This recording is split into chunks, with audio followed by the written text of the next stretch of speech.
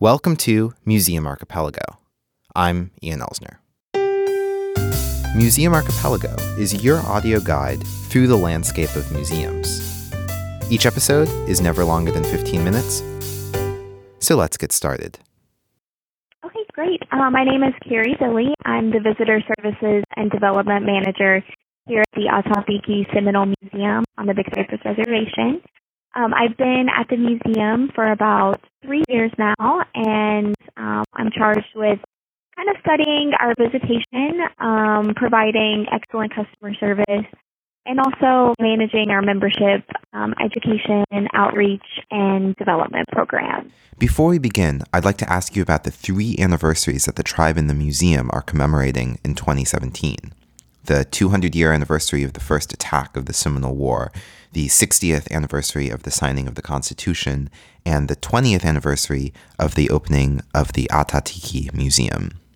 Sure. As you said, this year is very important for the tribe as a whole. It does mark the 200th anniversary of the start of the First Seminole War. In 1817, General Edmund Gaines attacked the Miccosukee settlement at Foultown and effectively declared war on the Seminoles. So that was kind of the start of the conflict. And from 1817 to 1858, it was a period of unrest for the Seminoles. So it was kind of a constant war period. And after that time, many Seminoles, the ones who remained here, there are about 300 Seminoles left after the war period. And they formed the modern Seminole tribe as we know today, which has, I think, upwards of 4,000 tribal members. So the Seminoles alive today are descendants of those remaining Seminoles after the war period. In the 1950s, the Seminoles were at risk of being terminated as a tribe, which pretty much would have revoked all their government aid. So they started to make trips to Washington through their representatives, and in 1957, they created a constitution and bylaws, effectively creating the federally recognized Seminole Tribe of Florida. So that's a big, big anniversary for us to happen on August 21st, 1957. So this year celebrates 60 years of the founding of the Seminole Tribe of Florida. The Seminoles have always been very adamant about preserving their culture, and that's pretty much the role of the museum here. So in the 1980s, they decided they wanted to establish a museum, and the plans came to fruition around 1997 when we opened our doors, and we actually opened the museum on the same day as the anniversary of the founding of the tribe. So the museum's 20th anniversary, which occurs this year, is also on August 21st. So we have, several goals here at the museum, but really we strive to preserve the Seminole culture, and we work a lot with Seminole tribal members in making that happen. I see. On a day-to-day basis, kind of from a visitation perspective, who comes in? Yeah, so we have a variety of visitors to the museum. We have a lot of school groups. So they'll come from surrounding counties in South Florida. We also have a lot of, just vacationers or people who are coming like in the high season of visitation for Florida, which is in the winter months. We have a lot of visitors from Canada, and then we also have a lot of visitors from Europe, as well as just Florida residents. And for tribal members, we try to do a lot of programs specific to tribal youth. So today, for instance, we have what we call Museum Hour, and at that time, students at the Boys and Girls Club here on the reservation in Big Cypress, they come to the museum for an hour, and they do different activities, and sometimes we have different lectures. So we try to, always do things to engage the tribal audience. So whether it's standalone programming or events, or just general invitations to exhibit openings, and we distribute a lot of flyers on the reservation. So the tribal audience makes up about 8% of our total visitation. So this blog post that you wrote, What a Wonderful World, I was very surprised to see so many people from Europe, and specifically so many people from Germany, who come to the museum. And I thought you made an excellent point about the difference between the sort of generalized international visitation to Florida and the specific visitors to Florida for the museum. And I was wondering, maybe getting away from the data a little bit, kind of what is your gut feeling? What do people from Europe tell you? Why that interest from Germany in particular and Europe in general?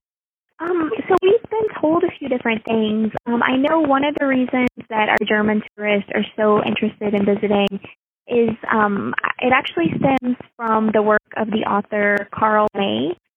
He's a German author, and he wrote a lot of books about the American West. And so I think that, a lot of Germans come here, they grew up reading those books, and there's just this fascination with Native American culture.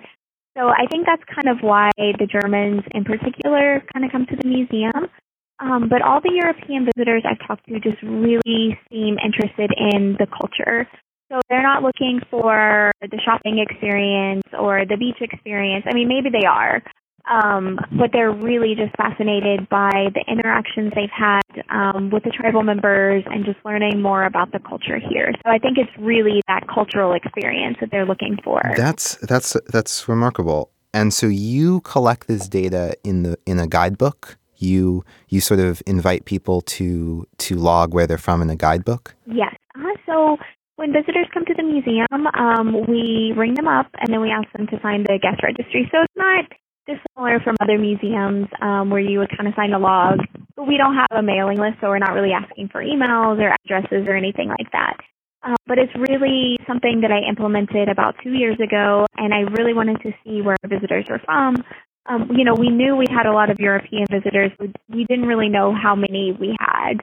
And we've been able to use this data to, kind of provide resources for those visitors because we have our exhibits in one language. We had all of our maps in one language, all the signage in one language. So, we're kind of trying to hone in on our true audience and then offer them resources so that they can better navigate their visit to the museum. So we offer the museum guide in German, French, and Spanish. And we also recently added a couple more languages to the list. So now we have Danish, Finnish, and Swedish, I believe. So each year we're probably going to add 3 new languages to the list based upon our visitation. So it's pretty cool. And I think the visitors are kind of surprised that we offer those museum guides in different languages to accommodate them. So do you know, sort of, for general European visitors, how much they know about American history? Like, would they be able to tell you what was going on in U.S. politics 200 years ago? And how do you, if you do at all, kind of collect this information? Is it mostly anecdotal? And then B, how do you think about providing sort of guideposts that people from other countries might be familiar with to attach onto? Mm-hmm.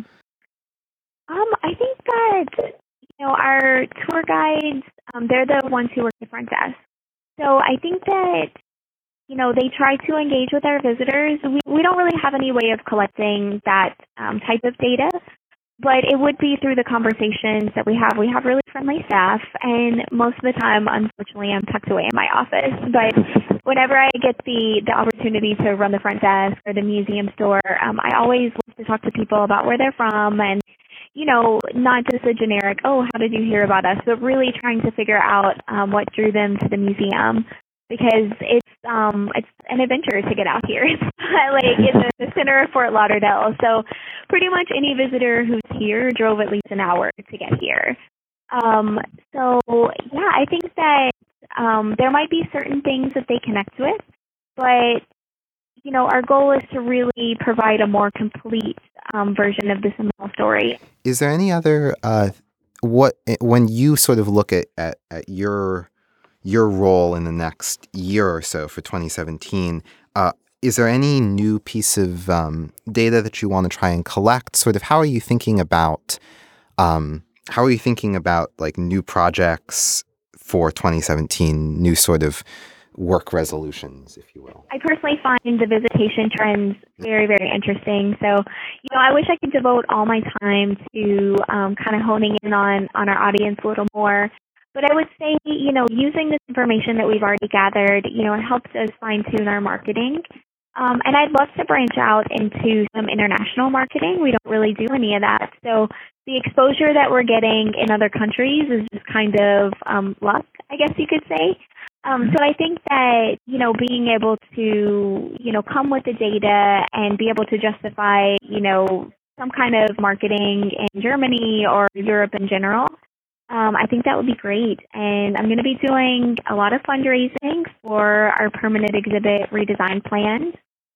So once the exhibits have been redesigned, they're going to give a more comprehensive story. So we're going to be tracing a lot of, the really old Seminole history and then more of the modern day Seminole culture. This has been Museum Archipelago. We hope you enjoyed your visit. Notes on this episode can be found at museumarchipelago.com. Next time, bring a friend.